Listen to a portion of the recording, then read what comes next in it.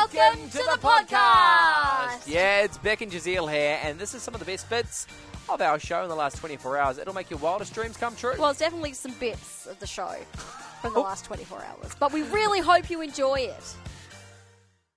And this week we are joined by Rory Shiner from Providence Church. You ready to motivate us midweek, Rory?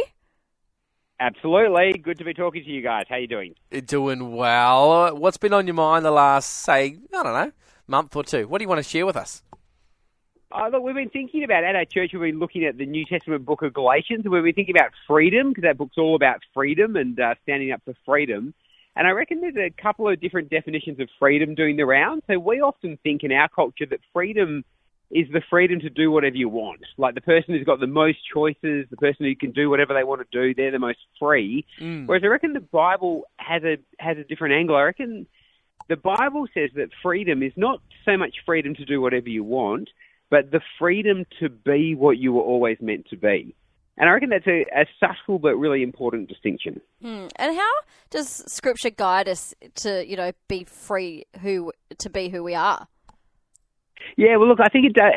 The great thing about the Scripture is that it teaches us that we're not only God's redemption, but we're God's creation. So God, comes for us in Jesus to redeem us, but He made us in the first place, which means that He knows, He's the one who did the wiring. He's the one who knows, what we were meant to be and what we were intended for.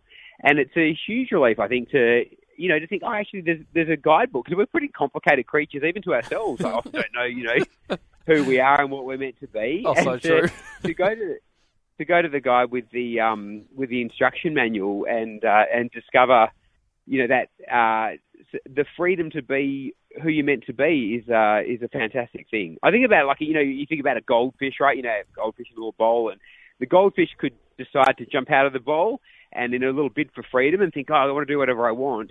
And that would be a kind of a freedom because they'd be doing what they want. But the little goldfish would soon discover when it's outside the water that it's not really free to be what it was meant to be. And I reckon the freedom that God gives us is that kind of freedom, the freedom to learn who we are and to live that out.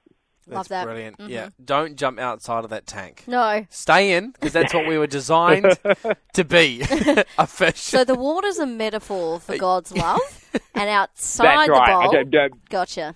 Could be a bit too literal with... so if anyone's in a tank at the moment, feel free to move yourself out at any given point.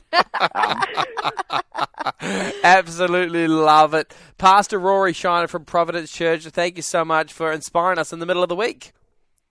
Good chat. Talk soon. Bye. Thanks, Rory. Whew, what a hoot that was. That was. Oh, I'm tired just from listening to it. Oh, I'm energised. Yeah. Hey, if you want more from The Drive Show, just visit 985.com and don't forget you can tune in live anytime for more of this great banter.